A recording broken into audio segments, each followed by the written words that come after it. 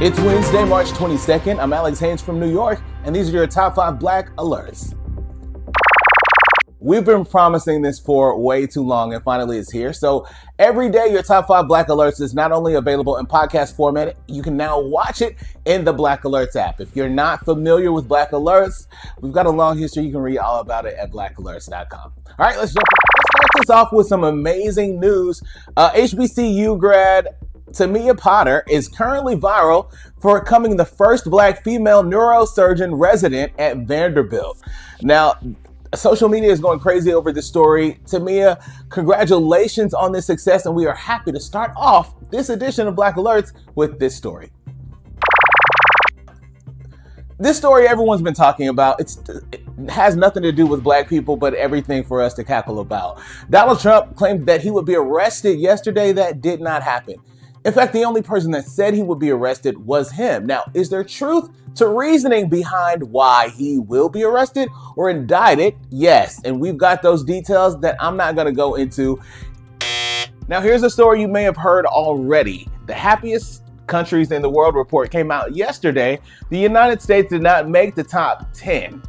Finland, Denmark, and Iceland, the top 3 countries, happiest countries. What defines the happiest country, right? You say Finland, like what the hell is going on there that would make them so happy? Tons of things play into what makes a country happy.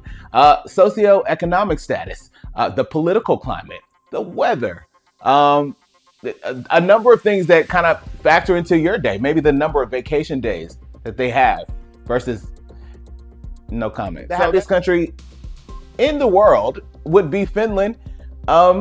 United States coming in at number 15. I wonder if they ask Black people. The final story today is World Black News. Uganda has passed a law to making it a crime to identify as LGBTQ. Now, this law, it just makes it a crime for you to identify as this.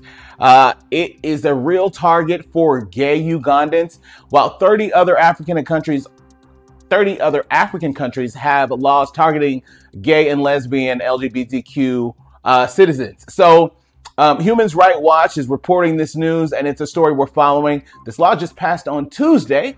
And so, again, the human rights of all of us are attacked all over the world. We'll continue to follow this story. More at blackalerts.com. For Black Alerts, this first edition of our video and audio available in the Black Alerts app.